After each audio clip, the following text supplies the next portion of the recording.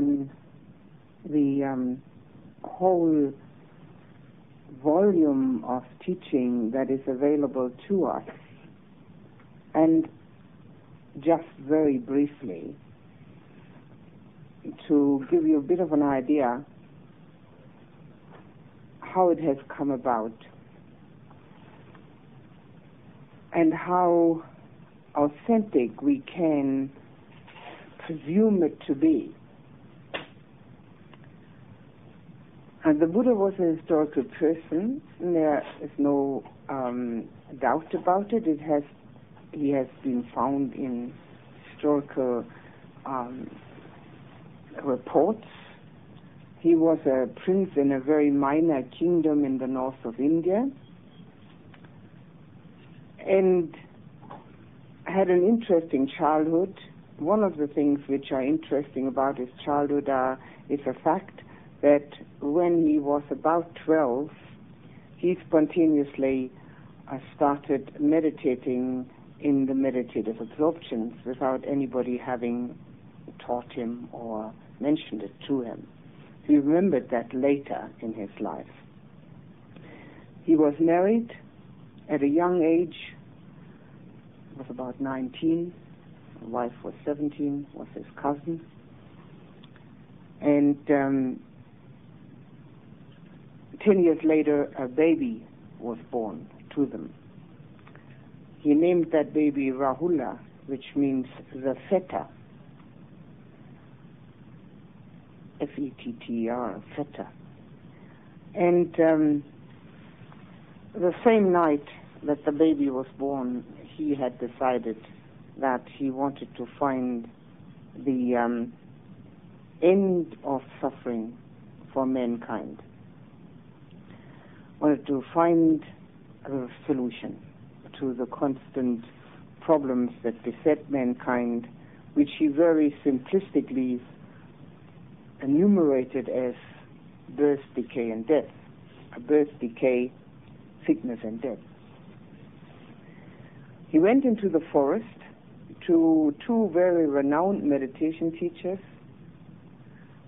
and learned the meditative absorptions. The first one taught him the first 7, the last one the 8th one, the second teacher. However, both of them were unable to show him the path to insight. And since he realized that the path to calm was not sufficient, he went off on his own. Although the teachers beseeched him to stay and teach himself. When he was in the forest, learning these meditative absorptions, he remembered having done that as a 12-year-old or as a child, and which of course facilitated the renewal of that practice. He then took off on his own. It wasn't possible to find a teacher, particularly in the India that he lived in, which was very much spiritually and religiously inclined.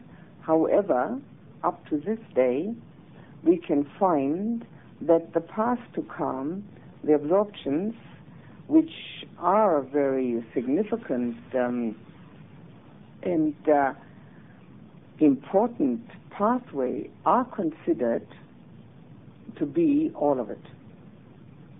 So it is not difficult to understand that he couldn't find anyone to show him insight.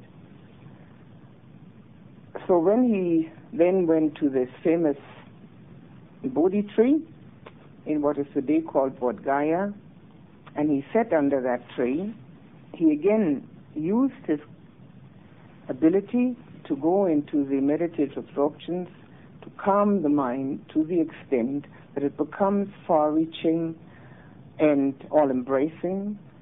And when he came out of that, he formulated the Four Noble Truths with the Noble Eightfold Path.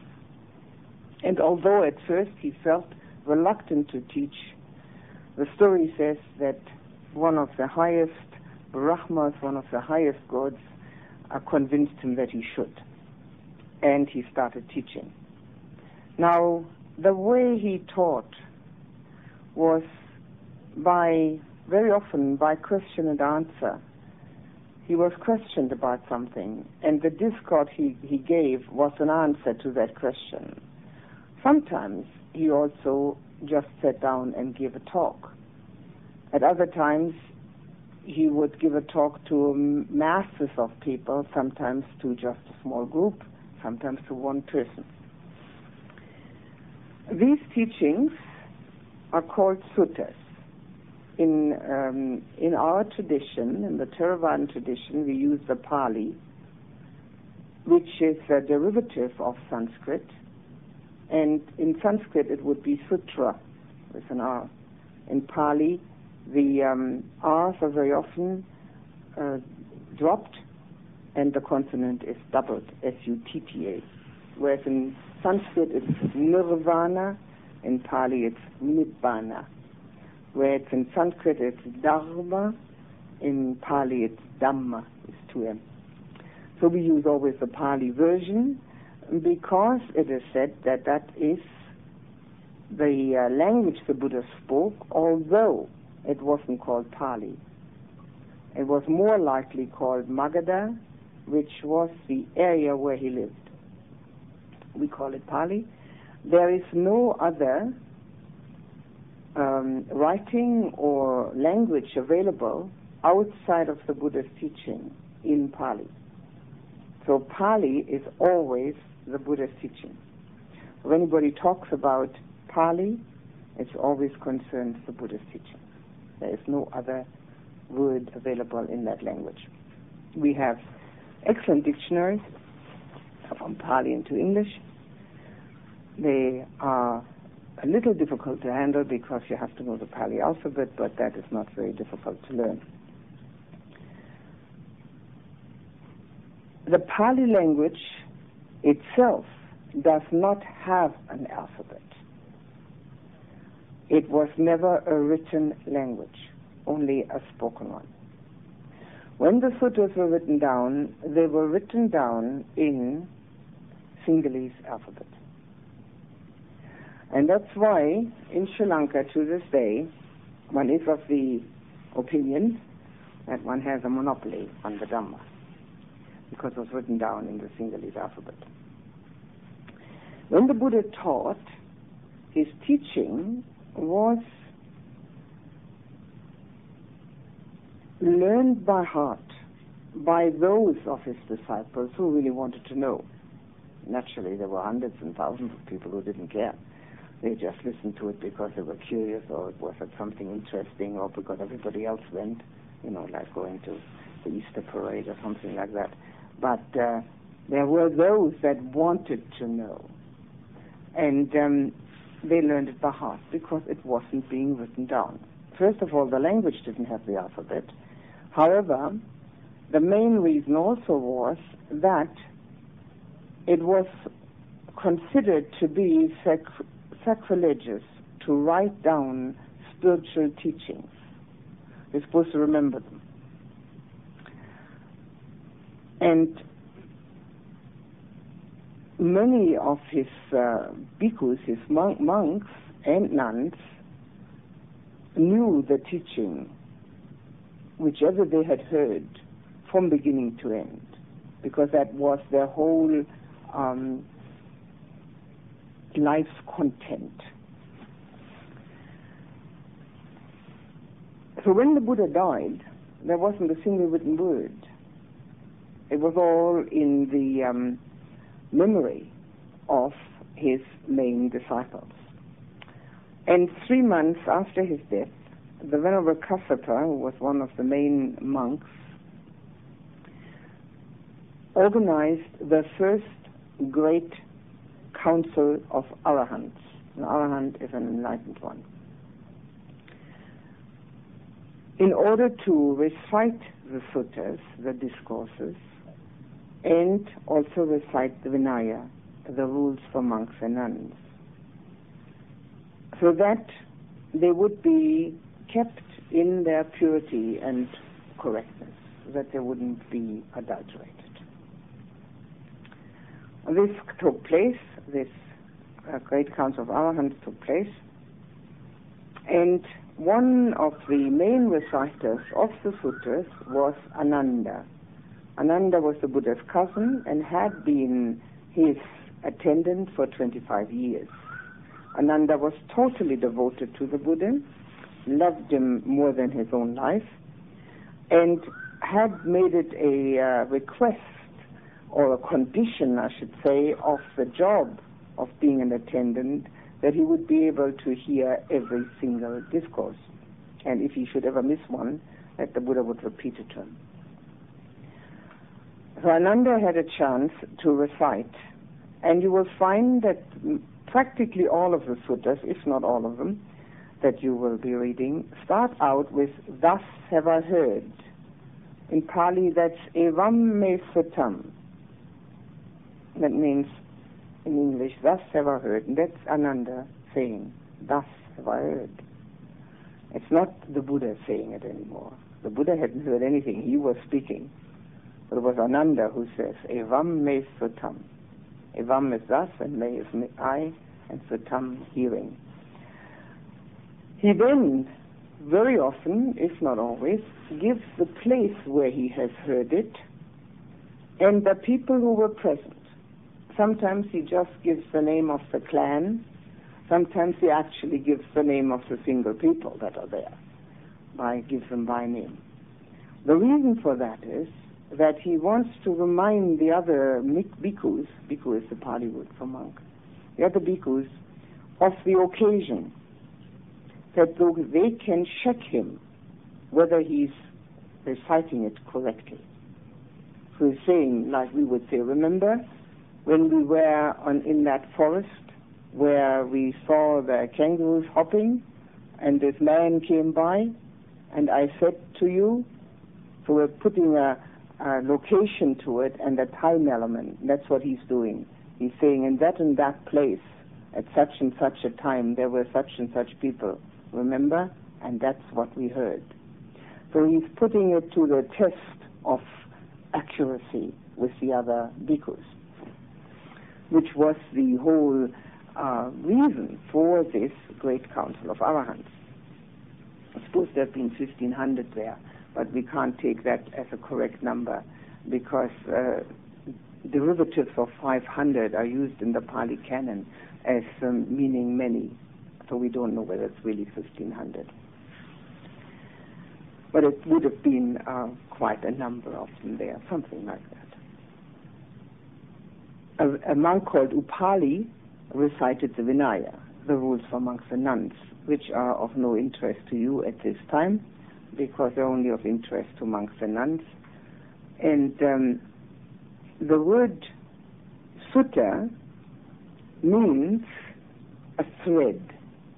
The literal translation of the word sutta is thread. And that means the thread on which the pearls of the Buddha's wisdom were threaded to produce a complete necklace. We use that word sutta only for those that were canonized. Now that canonization took place at the third council of Arahants. This very first one, things were recited in order to keep them in mind. Now obviously everybody who was there had been alive at the time of the Buddha, had heard it themselves, and could check out in their own mind whether it was correct. Second council of Arahants took place 120 years later. And by that time, many of the main disciples, of course, were no longer alive. And at that time, already some discussion took place about the accuracy of that, what was being recited. And because of that, the third council of Arahants took place again about 130 years later. And at that time it was decided to write them down because there was too much argument going on, what was really being said and what wasn't being said. And because there was no alphabet, it was being written down in Sinhalese script. And in order to facilitate the remembering from the first council to the second council to the third council, the suttas were put into certain order. Now, the Buddha had given these discourses at his discretion when he thought they were important to be said. Now, with the Buddha not there anymore, they were put in a certain order, namely, long discourses, the Digha Nikaya. Nikaya means collection. They're all Nikayas, collection. Digha means long. The ones that were of a certain length. Next one is Majjhima, middle length sayings. That's the one we are using, the middle length sayings. The third one is the Samyutta Nikaya, thematic collection. They were put together where the themes fitted. They fitted together. The topic fitted together. Anguttara Nikaya, numerical. That's a very interesting one. Well, they're all interesting. But the Majjhima and the Anguttara are possibly the most interesting. The Anguttara is a numerical collection which has 11 books. And book 1, for instance, talks about everything that the Buddha said there is one of that. One mind, one body, for instance, particularly mind. So there is one mind, and mind consists of this and that. And Book 2 talks about everything where he said there were two, mind and body. Book 3, of 3 things. Book 4, for instance, the Four Noble Truths. Book 5, the 5 Hindrances, and so on. Each book contains a whole gamut of discourses where he used numbers. 5 of this, 6 of that, 7 of this. It helps one to remember. The only way we can ever practice anything is if we remember what it is that we're supposed to be practicing. So remembrance is very, very important. And then Digha, Majjhima, Samyutta, and Anguttara. And then the 5th one is the Sutta Nipata. Sutta Nipata is considered to be the oldest one. It's a very small one and contains a miscellaneous collection of different things. It has the loving kindness discourse in it. It has the great blessings discourse in it. Many different things which are considered to be definitely the oldest ones, the first ones that he ever spoke. How that has been established, I can't say. Scholars have been at this for about 105 years now. The Pali Text Society in England is the one that did the investigation and are the first ones that did the translations. The first translations were made into English, were made by a devout Catholic couple who the husband was one of the British governors in India in about 110 or 10 or 20 years ago. And she continued his work when he died.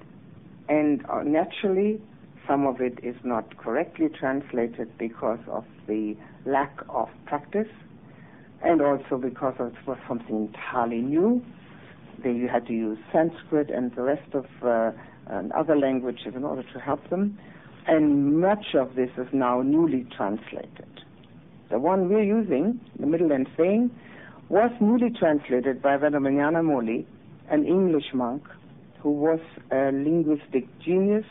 He spoke about 12 languages and went to Sri Lanka to become ordained, did an enormous amount of scholarly work in the 10 years of his life as a monk, died at a young age of 55 of a heart attack.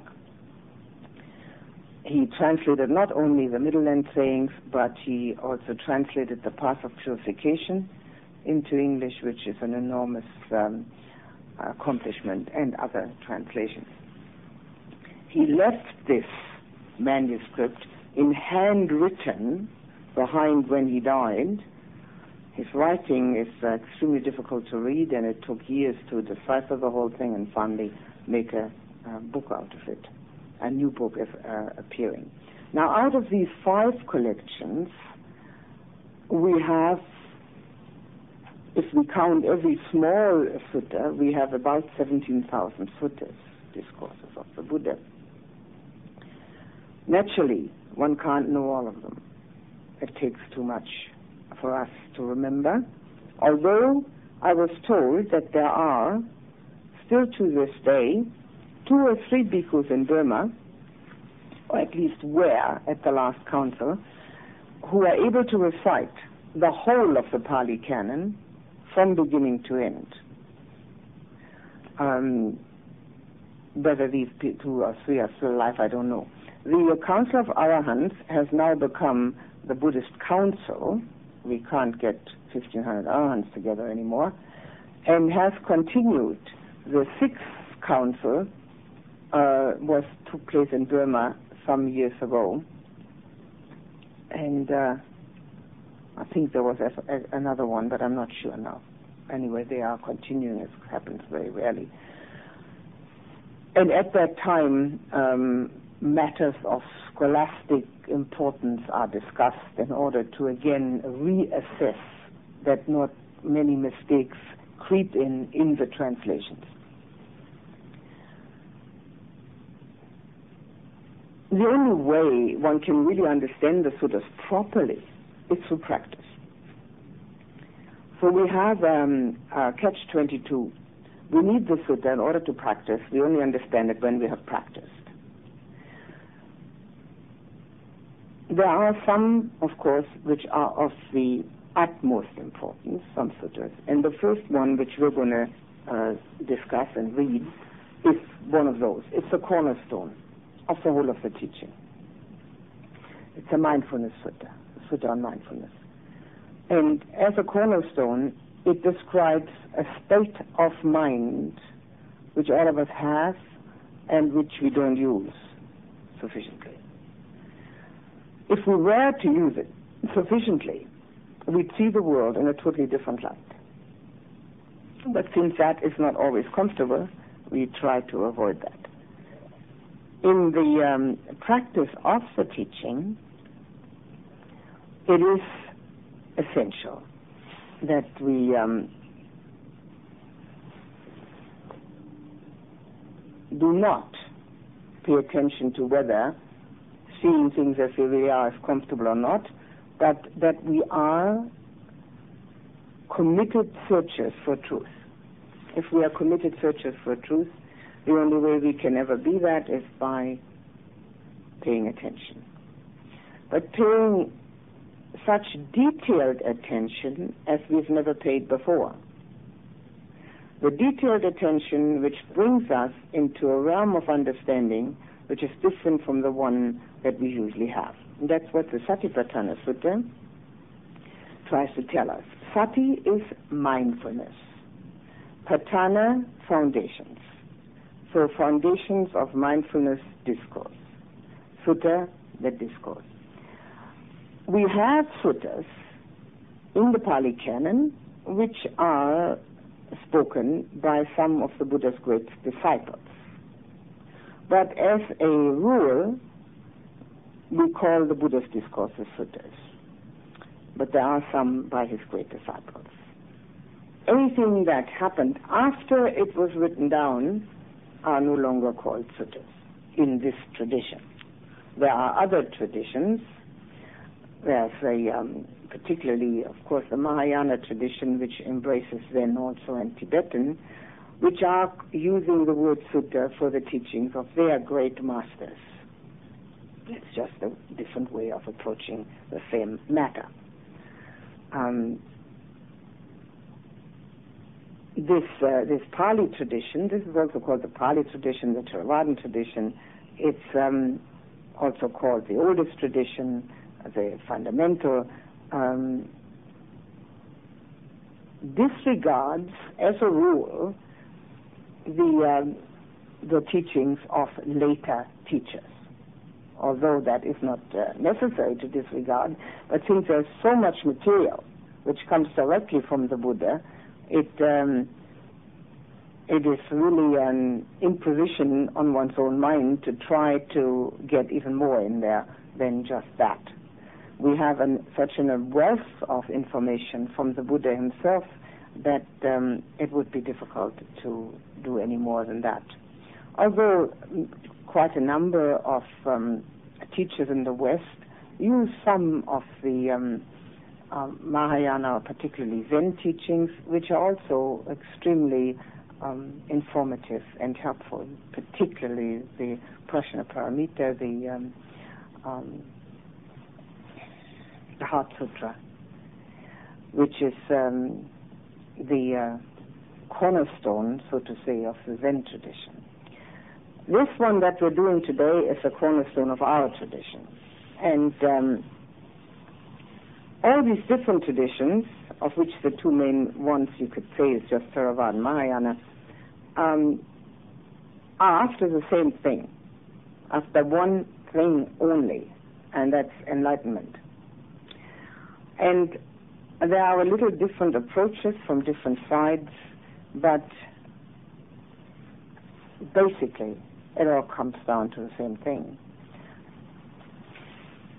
And quite apart from that, I might add at this point, since I'm already talking about different things, that in the mystical tradition of Christianity in the Middle Ages, it all boils down to the same thing too. Unfortunately, that particular tradition is almost totally lost, not quite, and there are some regeneration efforts being made, and if that should be so, and it should become wider known, what the Christian mystics of the Middle Ages actually practiced, one will see that there's no difference. It all comes down to the same thing. There is one truth which overrides all our imaginations and ideas. There are different ways of getting at it, but when one gets nearer to it, all these different ways also merge, because the truth merges. It is the one truth which is transcendental to humanity and transcendental to this little globe of ours, which is all very limited and small.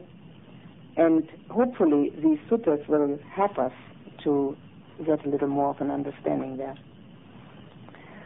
Now, if you have any questions while I'm either talking or reading, now about what I've been saying, and now when I'm reading, you can ask them. The idea might be best to do it like this, that every time I sort of pause after a little paragraph or something. If you have questions, then ask them, rather than trying to keep them all in your mind till the end. It's very difficult sometimes to keep the questions in mind. So after each paragraph, if you have a question, ask. So if you have any questions at this point, you could ask them also. Yes. It said that the arahant is enlightened, and I was just wondering what that means, because I think it was the second meeting of arahants, there was some confusion. That's not actually being said by the Buddha. And I was wondering how it could be excused, like. The first council, we know for sure that that was a council of arahants. In the second council, it is considered that there were other than arahants there. And it would stand to reason that the arahants themselves would all look at it the same way, although that is a presumption. We're presuming something. We can't know. Because even, you see, I mean, an arahant most likely also has opinions about something or other. Although when it concerns the Dhamma, one would assume them to all see it in the same way. But that's a presumption. We can't know. But it is said that in the second council of arahants, other than enlightened ones also came. And the third one for sure. There weren't enough of them around anymore, I suppose. I don't know. I don't know. Anything else? Yes. When you said that the Buddha went into the eighth absorption under the Bodhi tree, yes, and he knew that the experience of the eighth absorption wasn't enlightenment. I knew that before that. Yeah, okay, so he carried that knowledge. Mm. So what did he do? I mean, did he just stay concentrated in that absorption until the mind broke through to something that he hadn't experienced? Now, the way the story goes is that he went from 1 to 8 and down to out again, from 8 down to out again. And as he came out, that he reviewed what he had actually experienced and then formulated that into the Four Noble Truths. So not within the absorption, but after having done them. And this is the way we teach it also, that first is calm and then is insight. Or we could say first is calm, then is a recap, and then it's insight, or as first insight and then recap. So that's the way it always goes. So that's the way it is told, and there are, of course, exact description also, which I haven't mentioned, on how this actually takes place in the mind when it goes from the absorbed state into the state of total letting go. That presumably, because it isn't told about the Buddha's experience, as he already had done so much practice of that, as he had came out of the absorption, the whole thing was already completely clear to him. And that's when he formulated them, the Four Noble Truths. So it isn't within the absorbed state that the enlightenment experience takes place, although the enlightenment experience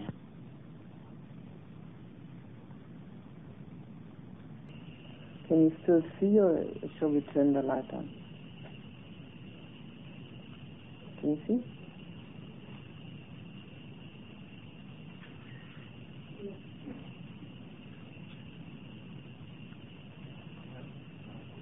Yeah. What's the time that's used? I think the time is talking about what Buddhism brings time for their teaching.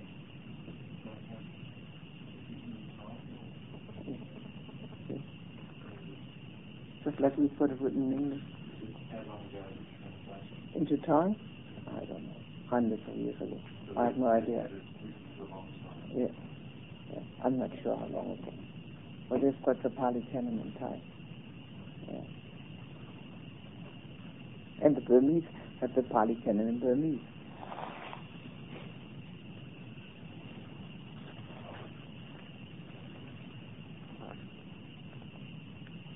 I won't read that introduction, it's not important. Thus have I heard, actually it says thus I heard, but it's always said thus have I heard. On one occasion the Blessed One was living in the Kuru country. There is a town of theirs called Dhamma, and there he addressed the bhikkhus thus, bhikkhus. So again, the Ananda is giving the country, which is like a province in northern India, and the town, Dhamma. And he addresses them as, says, bhikkhus, and they say, Venerable Sir. And the Blessed One says this, bhikkhus, this path, namely, the four foundations of mindfulness, is a path that goes in one way only, to the purification of beings, to the surmounting of sorrow and lamentation, to the disappearance of pain and grief, to the attainment of the true way, to the realization of Nibbana. Now this translation is interesting insofar that he says it's a path that goes in one way only. It's very difficult to know whether this is a proper translation, because the Pali is ekayana, which means one way, but it doesn't say a path that goes in one way only. So quite often we'll find that this particular sentence is translated, there's only one way for the purification of beings. Not it goes in one way only. But I think this is better, that it goes in one way only. The foundations of mindfulness do this and nothing else. When we say that there's only one way for the purification of beings, we say that nothing else will purify, but that's not true. There are other things that will purify. Naturally, without mindfulness, we can't even purify. But this is the best translation, I think. And we have 4 things that will happen. Now, why does it purify beings? Why does it surmount sorrow and lamentation? Why does it help us to have pain and grief disappear? 5 things. Why? The attainment of the true way, very often also translated as the attainment of the noble path, the realization of Nibbana. Because when there is mindfulness, complete and total attention, nothing else can arise. So, for instance, if you do walking meditation and you're totally concerned only with the movement of the foot, it is impossible to become upset, angry, worried, fearful, whatever. And when it is impossible to become angry, fearful, worried, because one is totally concerned only with that what is happening, one purifies automatically. Now this is why meditation is an automatic purification, even if the meditative state only lasts for half a minute, half a second. That's a half a second of purification. At that time, when the mind is totally concentrated on whatever it may be, the walking, the breath, the mind state, whatever it is, total concentration, there is no way that we can let anything negative arise. So this is the purification which comes through the word mindfulness here, of course also applies to daily living, but in particular we have the purification through the mindfulness in our meditation. Because the attention on the breath is anapanasati, mindfulness on the breath. Whatever we do in the meditation, no matter where we're at, when the mind is totally absorbed into something, even only for half a second, that's purification. It surmounts sorrow and lamentation because it can't arise. And also, when there is complete mindfulness, which means that we're totally objective. And when we're totally objective, all sorrow and lamentation is nothing but a feature of existence, nothing else. It's never personal anymore. Total objectivity takes away that personal involvement. We see it from a standpoint of an overall universal standpoint. Mindfulness helps us, and is the only way that we can ever have this overall universal standpoint. The surmounting of sorrow and lamentation and the disappearance of pain and grief are both the same thing, of course. Teaching was repetitive, and because it was written down the way it was transmitted verbally, it's written down repetitively. It is always like that. When one writes down a verbal teaching, there are always duplications. The attainment of the Noble Eightfold Path, or the true way. The attainment of the Noble Eightfold Path means that one becomes that path. That's the attainment of it, attaining it. And the practice of the Noble Eightfold Path, of course, also includes mindfulness. There probably will be a sutta, I don't remember now, which contains the Noble Eightfold Path. If it doesn't, I will find one. Whereas this, the Satipatthana Sutta, the foundations of mindfulness, is the cornerstone of the teaching. The Noble Eightfold Path is the essence. It's the essence of practice, not the essence of the liberation, but the essence of practice.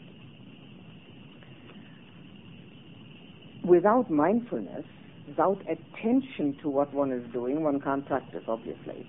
And when the mindfulness has become perfect, that means that one has become this Noble Eightfold Path and the attainment of Nibbana. So mindfulness leads in that way only. Mindfulness is the means. It's not an end in itself. It's a means. Meditation is also not an end in itself, it's also a means. That has to be clearly understood. These means are essential, because otherwise our minds are going in the old established rut of worldly considerations. And worldly considerations cannot possibly bring us to universal understanding. But mindfulness is just that formation in the mind, that mental state, which can become so penetrating and so one-pointed that one sees the minute details, the analysis of all that there is. And that brings one to a different understanding of reality. So these are the 5 things that this is doing. Now he's going to talk about the 4 foundations. Any questions about any of this?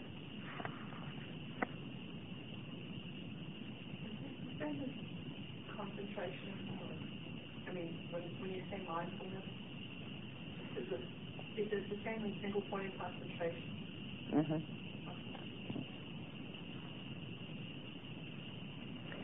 Now, what are the 4?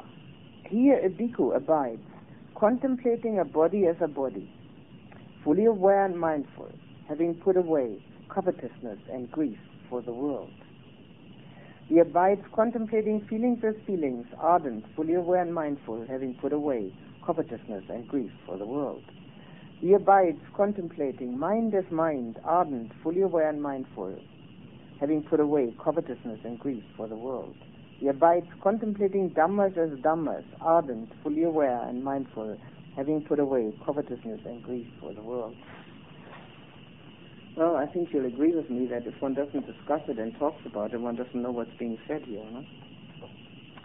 Which is the case in most suttas. One has to really get into the meaning of it. Okay, contemplating a body as a body. Well, that's not so difficult to understand. That just means that we don't confuse what we're doing.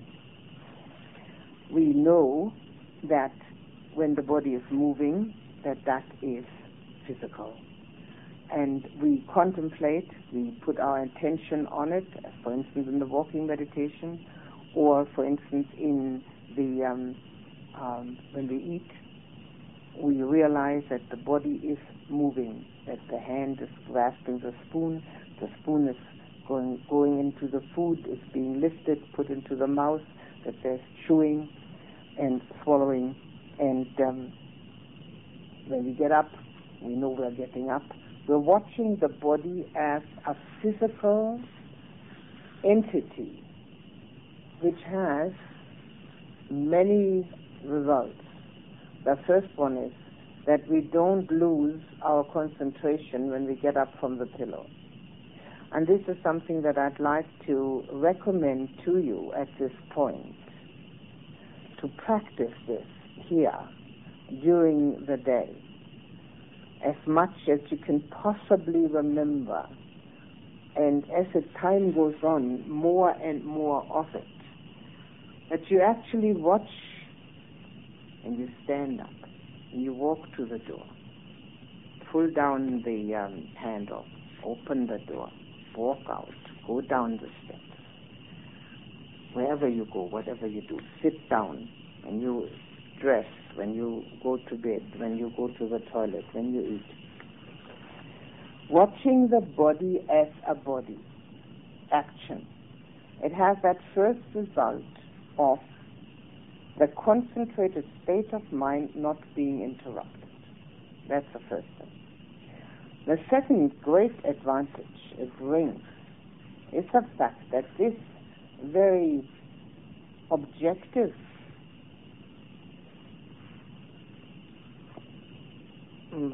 onlooking to the body takes away a very small amount, maybe in the beginning, but certainly starts to take away that ownership feeling.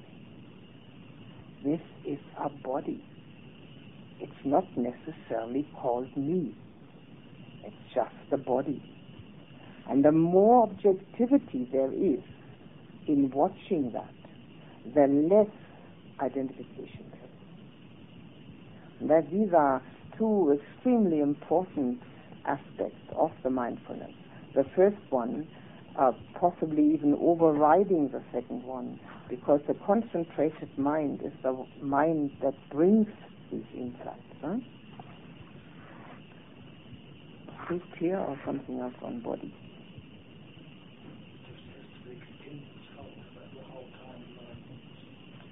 If you can. Yes. I'm not making any idealistic statements. I'm making suggestions. Yes. The principle is to be continuously aware of the body.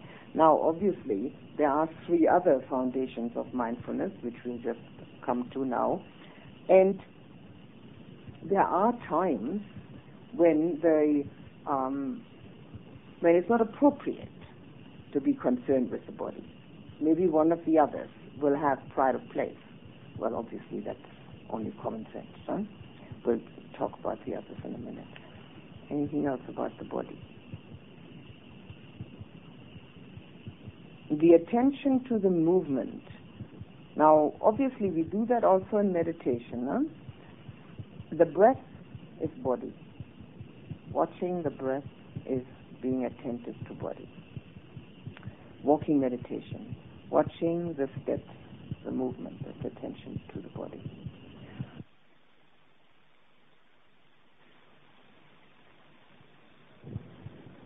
That if we are really attentive, we can never get into any states of negative states of mind. And this is the great purification system. I just want to say I find that really helpful.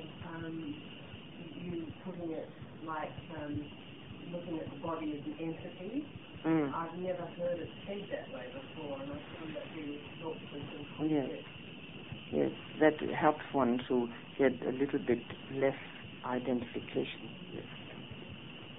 Now, also it said here, putting away covetousness and grief for the world.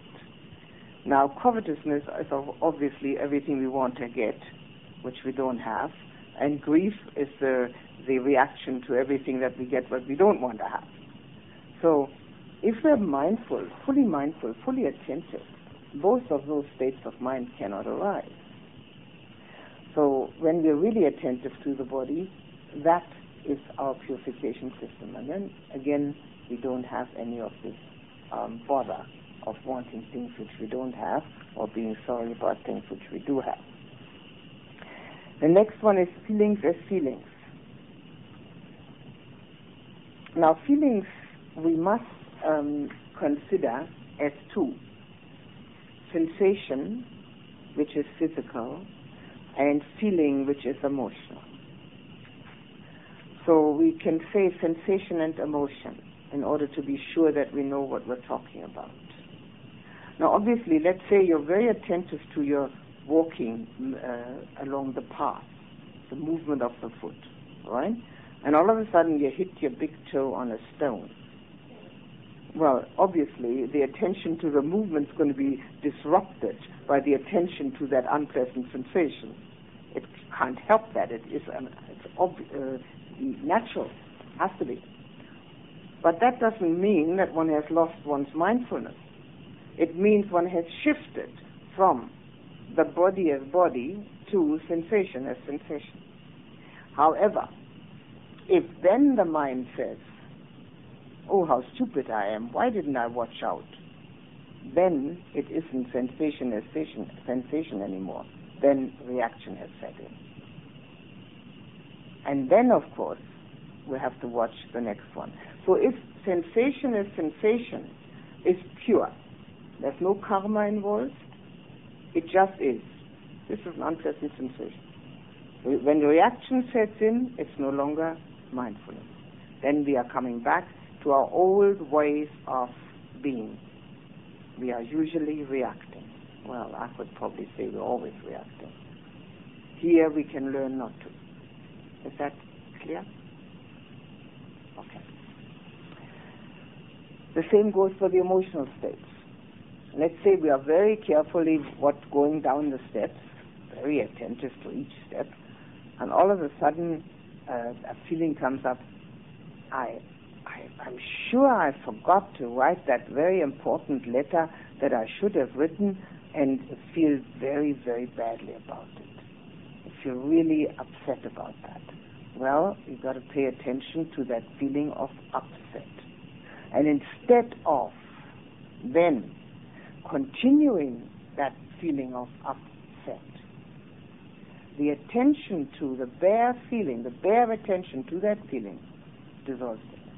Just like the labeling of the thoughts. When we meditate and there's a labeling of thoughts, it dissolves the thought automatically. Well, of course, a new one comes up, but the one that has been there is dissolved through the labeling. So if we see our upset objectively with total mindfulness, it's just a state of mind which has arisen, and we're watching it, and it will disappear. There's no need to be upset, which is a difference between watching oneself mindfully and actually being that state, particularly the negative ones. Now that is a very important aspect of mindfulness, which is also very useful in daily life, because all these emotional states do arise in daily life, and when we react to them, we are in the soup. And that happens, too often for comfort. And this is where we learn not to. We just watch it. We just see it as it is. It is a state of upset, all right, or it's a state of anger or boredom or whatever it may be. And as we are watching it, we will also, of course, become aware of its natural disintegration. There is nothing in the world that has arisen that doesn't disintegrate. It's just not possible, including this person. Everything that has ever arisen must disintegrate. Now, emotional states are one of the quickest ones to disintegrate. And so the watching of that is a very important aspect of purification and concentrated states of mind. Is that clear? Or any questions on that? When you say watching it, so we're watching it objectively, but that also includes the actual experiencing of it, doesn't it? The experience comes first. First arises the upset, or let's say it's an upset, whatever it may be, it doesn't matter what it is. That's the experience of it. And then, instead of continuing that experience and being identified with that experience, we become the objective observer of it. And as we are objectively observing this particular thing, what has arisen, this particular emotion that has arisen, we no longer need to be identified with it. It dissolves on its own. Yeah, so it's kind of like a quick, like a flicking of the change of energy or the change of process, and that cuts out the experience. Yes. First there is the experience of it, otherwise you've got nothing to watch. So it's got to be first. So then you watch this thing that's there, and then you are no longer the experiencer, but the observer. And as you're the observer, the whole thing disintegrates. It can't stick around. So in fact, the experience is prolonged by staying as the experiencer, because the mind sort of adds on things, and so it keeps it going. Yes, that's right.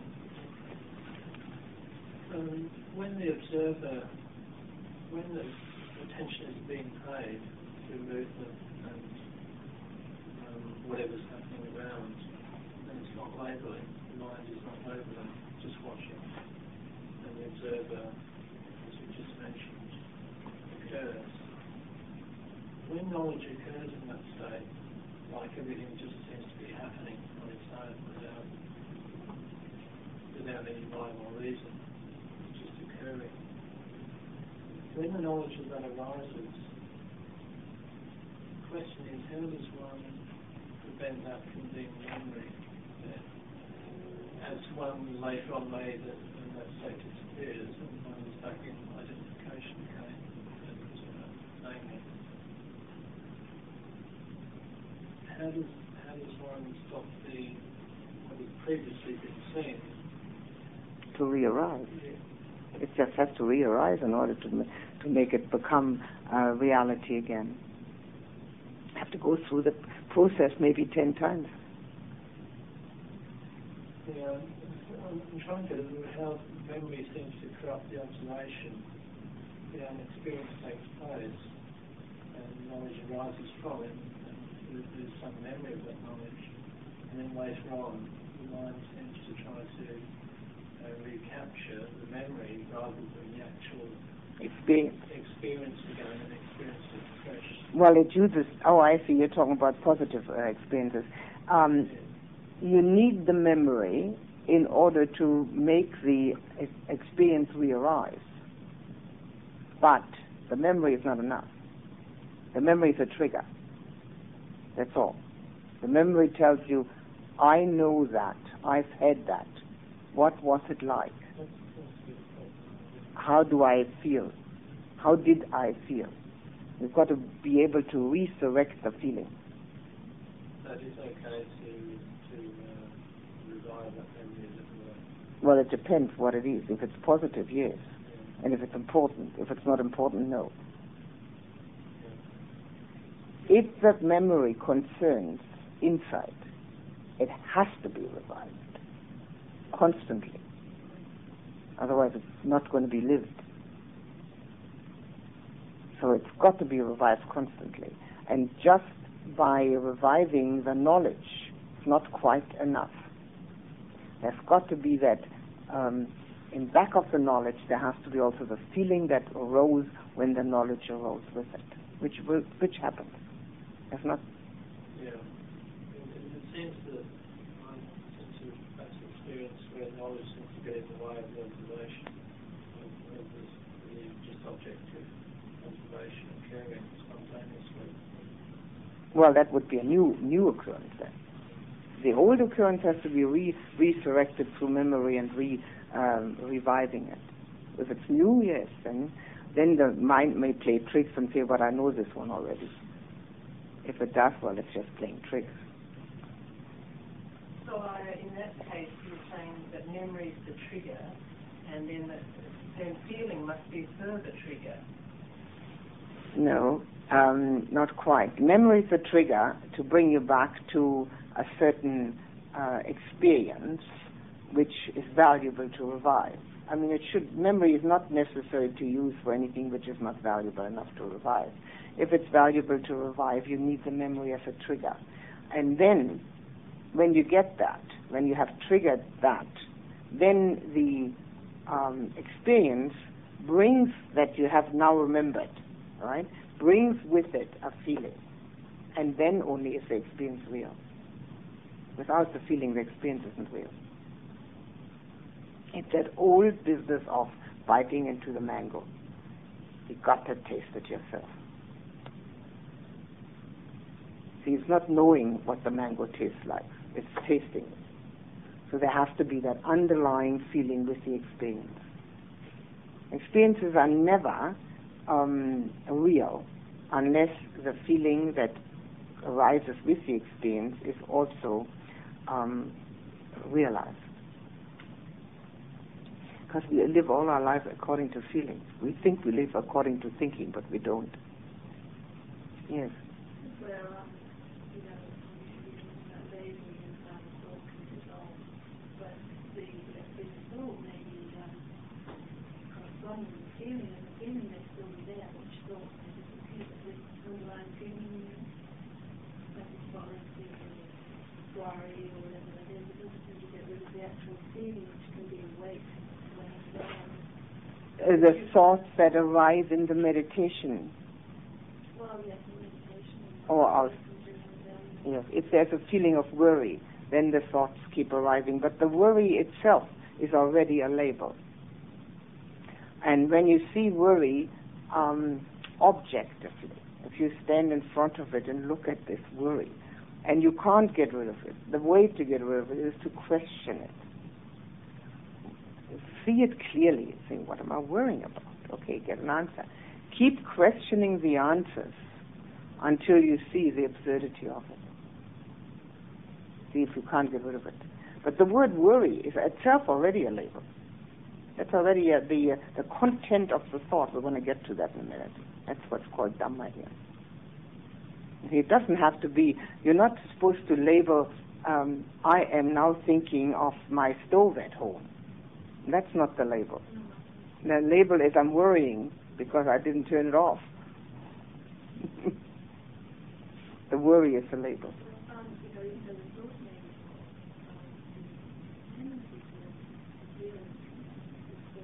Oh, of course.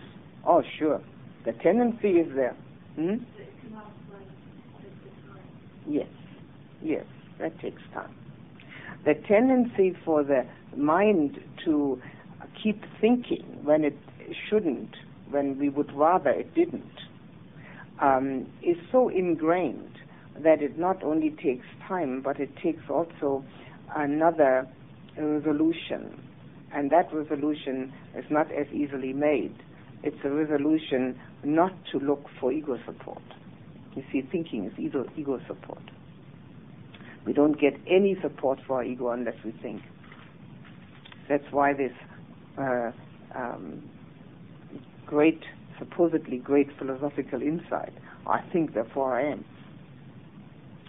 You see, it is the only way we can underwrite the experience of I am when we think.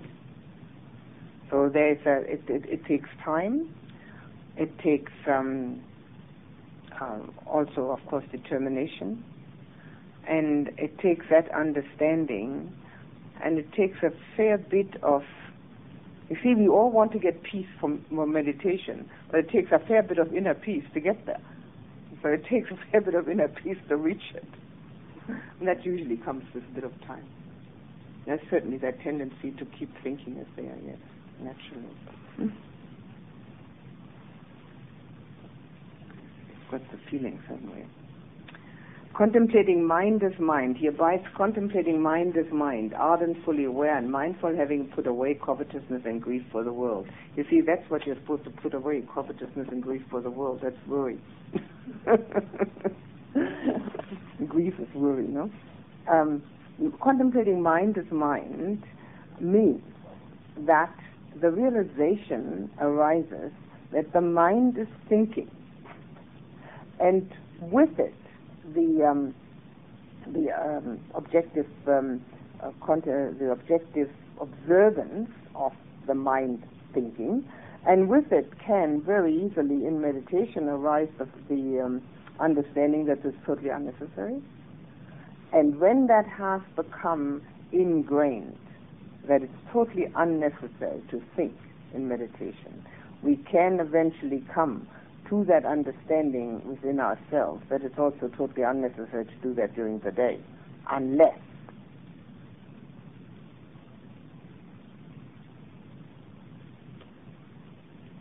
it's unnecessary to be. But we have to come to that. We can't just put that up as poster or a banner and say, oh, well, that's right, now that's great, We have to slowly work our way towards that. But unnecessary to think is not quite exactly the same. It's unnecessary to think because we will eventually realize that thinking is dukkha. Thinking is not pleasant.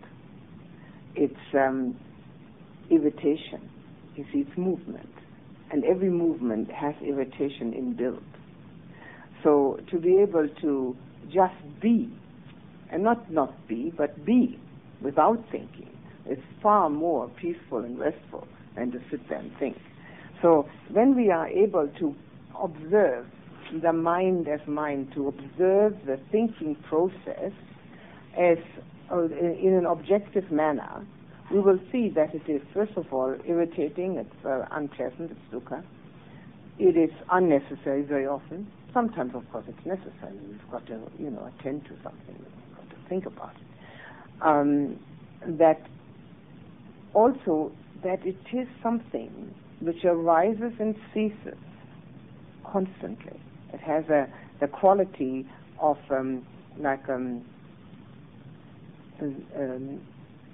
ebbing and waning. It's just has this movement in it all the time.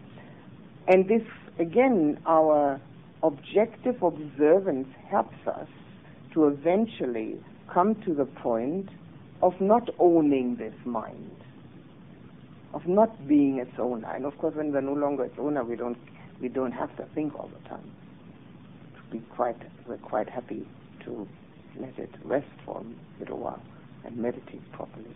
So the mindfulness of the thinking process brings us to the understanding that thinking is also just a process and not a individual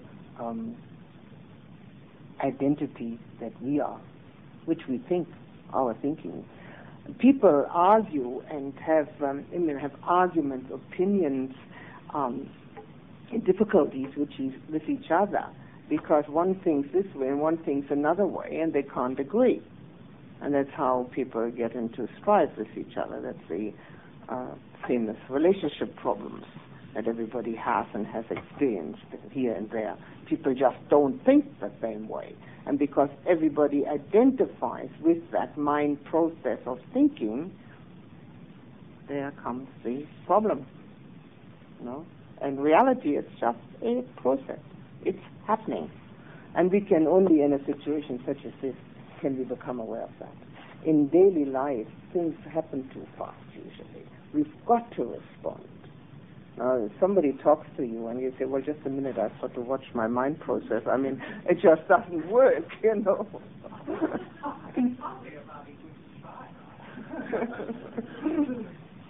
I mean, it's just everything happens too fast. So here, where we do have that opportunity to watch that thinking process and actually see it arising like bubbles or like electric contacts, whichever way, and then just coming, going, and there's nobody there that owns it. It's happening. This is a very, very important way of watching. And also, the first step, again, is to see that the thinking process is just the same as a activity of the mind, just like breathing, the activity of the body.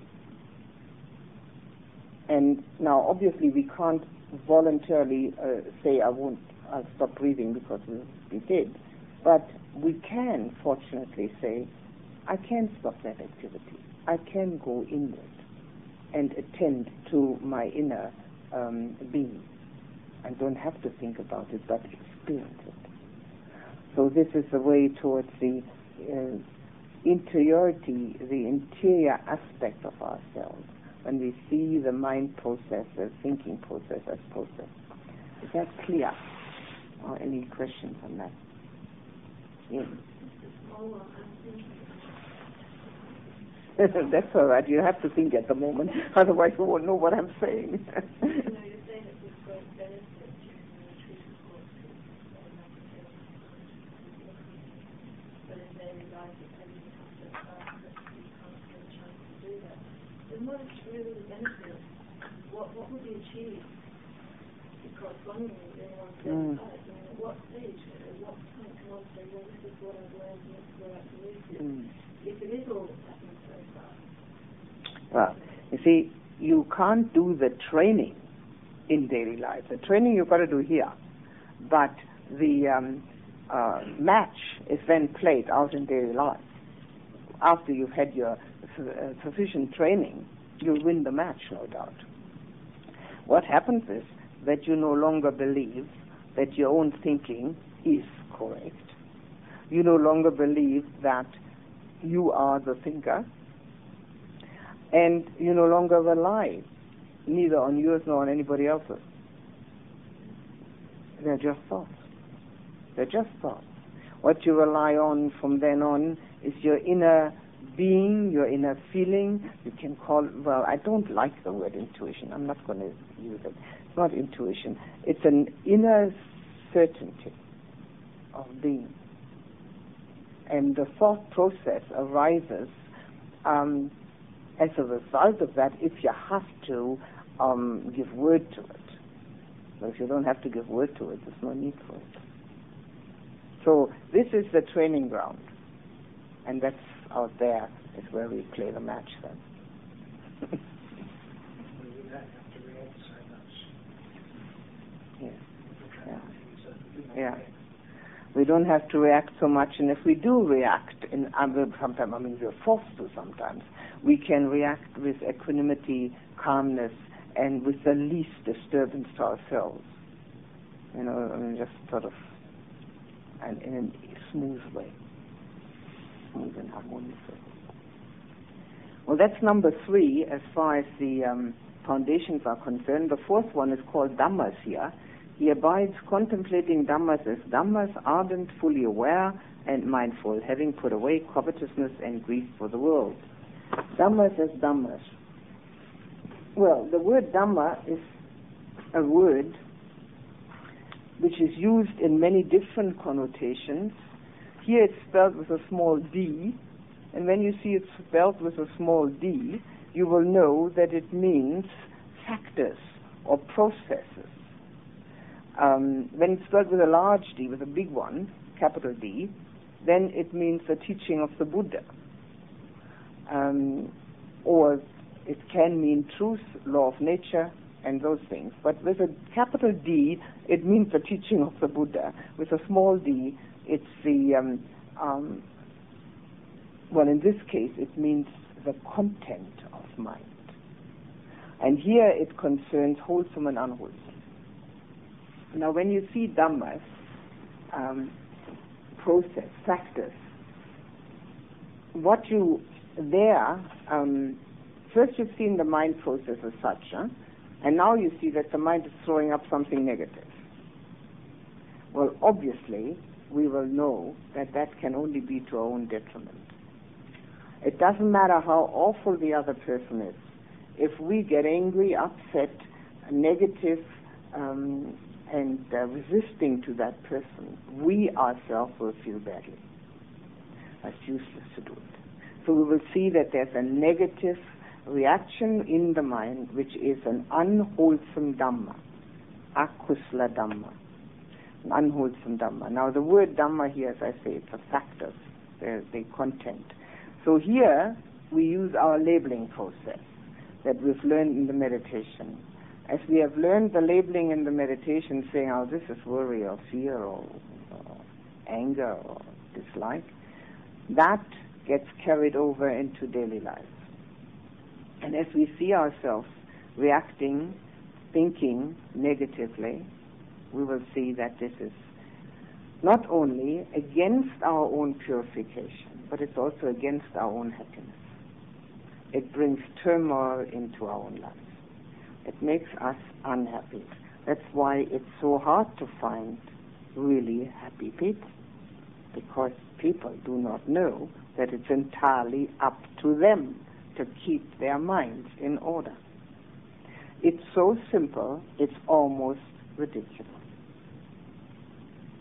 And yet, nobody does it. If we didn't have the Buddha, we'd never try either. And just watch the mind state. As we learn mindfulness through meditation, and we can't help but learn it, there's no way out of it. If we are trying to meditate, we've got to try to be mindful. We will use this eventually, habitually, in everyday life, and watch our mind states. And it's very interesting also that the unwholesome ones, the negative ones, are preceded by an unpleasant feeling. As one becomes more and more mindful to oneself, one realizes that this unpleasant feeling is there. It's sort of a feeling, sometimes it's a feeling of fogginess, sometimes it's a feeling of heaviness, sometimes it's a feeling of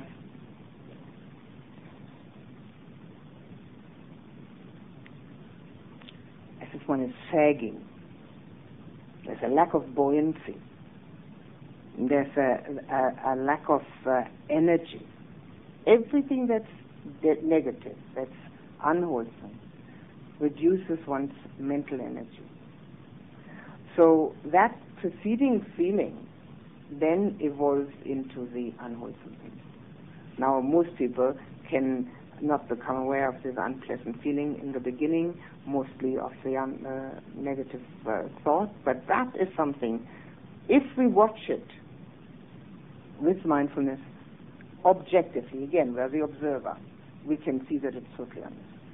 There's no need to make ourselves voluntarily unhappy. And as we see that clearly, we can see it dissolve. These are the 4 foundations of mindfulness: body, feeling, divided into sensation and emotion, the mind process, the thinking process, and the content of the thought. And obviously, we need to be attentive to the one which is appropriate. However, you will find in your practice here during the day that the body takes pride of place. It is very active, it is visible, touchable, and therefore easiest to be mindful of. So as you see the body taking pride of place, you will not need to attend to the others. However, at times you will have to. Now, is that clear? Are there some questions? Last one, content of mind, and then daily practice. I'm sure I've heard you say before, maybe it wasn't in relation to 4 foundations of mindfulness, but consciousness, you define as sense consciousness rather than as content of thought. Yes, but the consciousness which you're now referring to is one of the 4 aggregates of mind. The 4 aggregates of mind, you see, we have 5 khandhas, 5 aggregates. One is body, and then 4 are mind.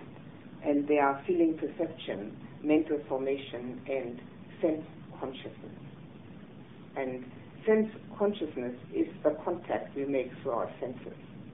So mindfulness refers to mental formation in 2 divisions. One mind process, one content of mind. It does not refer to sense contact. It refers to the feelings, the body, the feelings, and the 2 aspects of mind. So sense consciousness is one aspect of the 5 aggregates.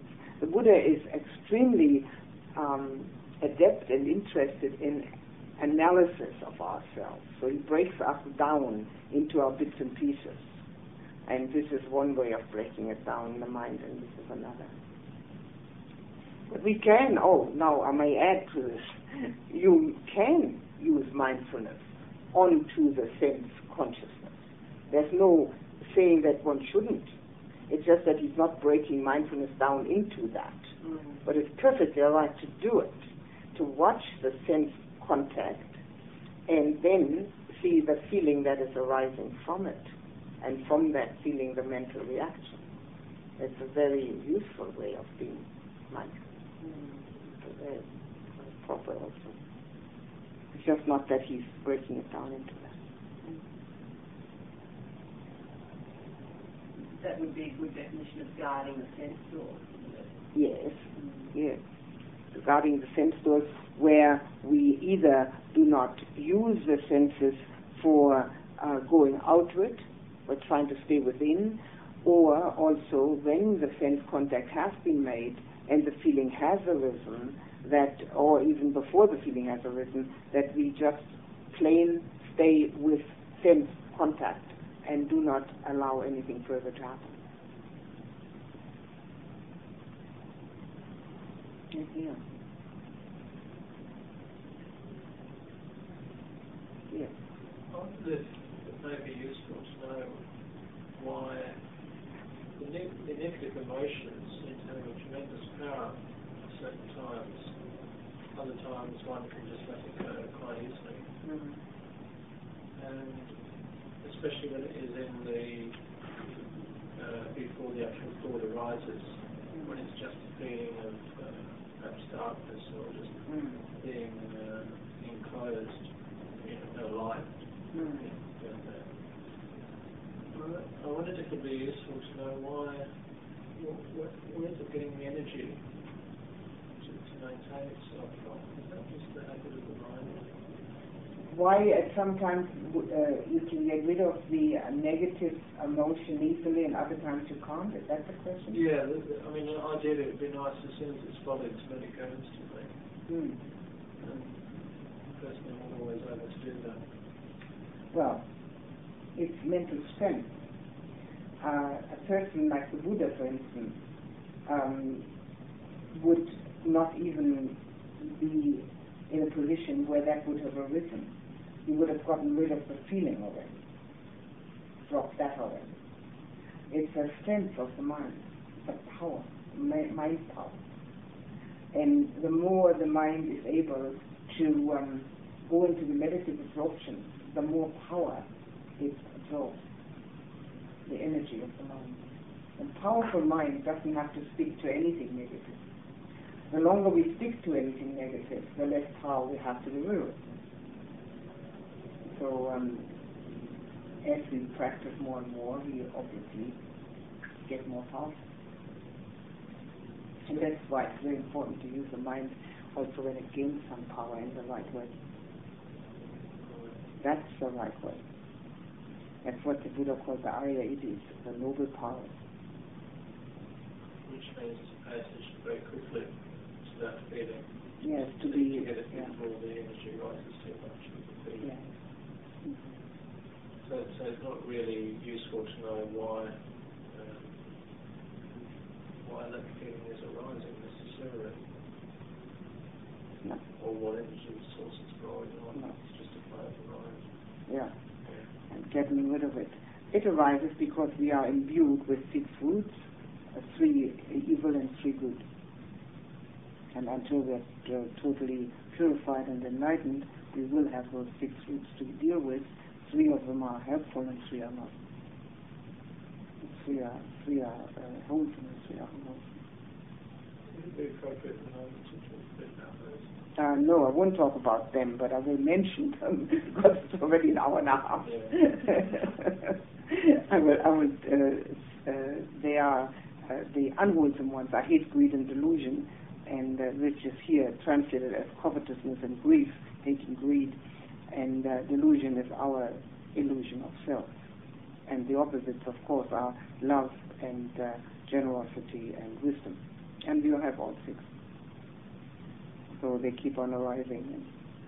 And because most people have never heard of them, they don't make any great effort to strengthen the one and get rid of the other. But it's our choice to do that. So the train pairs like that, they have their opposite. Yes. Oh yes, we have all 6. And you see, at times, one will be stronger than another and will feel fine, will feel on top of the world. And then other times, the other one comes up and you say, oh my God, it's dreadful, everything's wrong. Because the old one has come up, the more unwholesome one has come up. Yeah. And we, of course, think it's out there that's happening.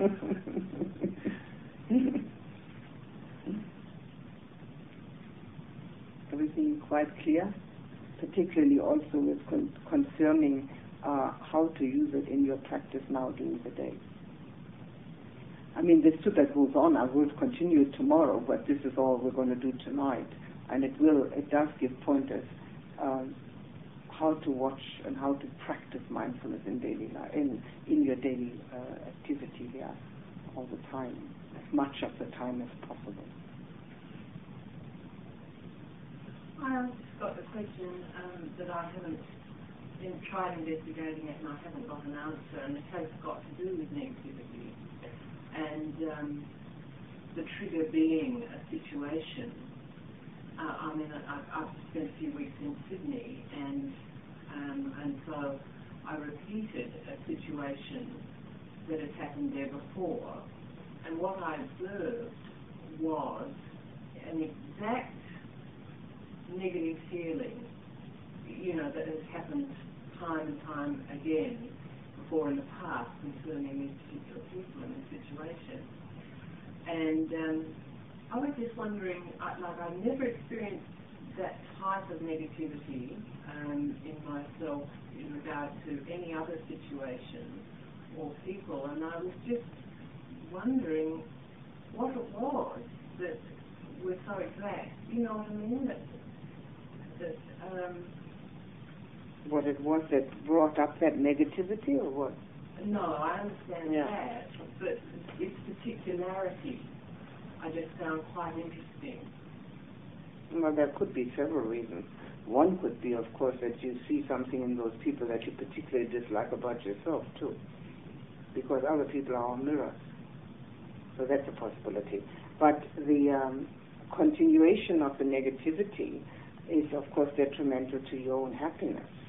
So the way to counteract that is to try and get compassion going for whatever it is that one dislikes about the other person, because obviously the other person is having a difficult time in some manner or form.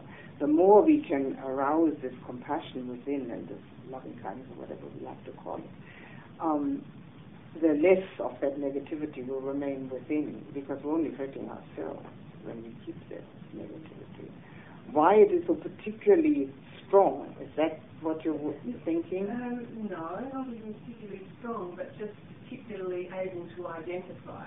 I see. It's a really simple situation, like these people didn't call me back, you know, when I rang them.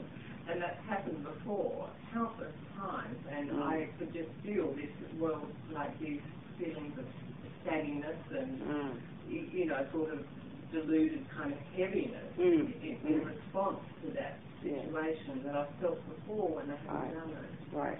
Well, that is could be an occasion for inquiry and saying, why do I feel like this? And the first answer would be, well, they ought to be ringing me back. Well, why ought they? Because they're supposed to pay attention to me. Well, why ought they pay attention to me? Well, because I think they should. But should they really? And you will eventually, by questioning every question, come down to the bottom line again, which is ego. It always is. There is no other bottom line. There is only one. And so the first reaction can in future then be, well, they haven't called me back. Well, their problem, not mine. Maybe they didn't want me.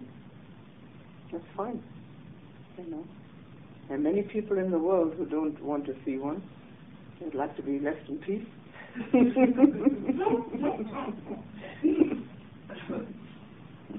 So that questioning is very useful because it is, in the end, in the beginning it's particular. In the beginning you have a particular situation, right, and a particular answer.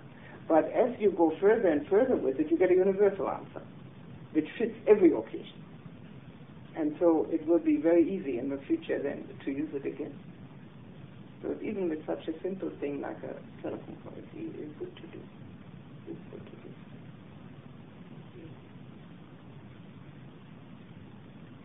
You know?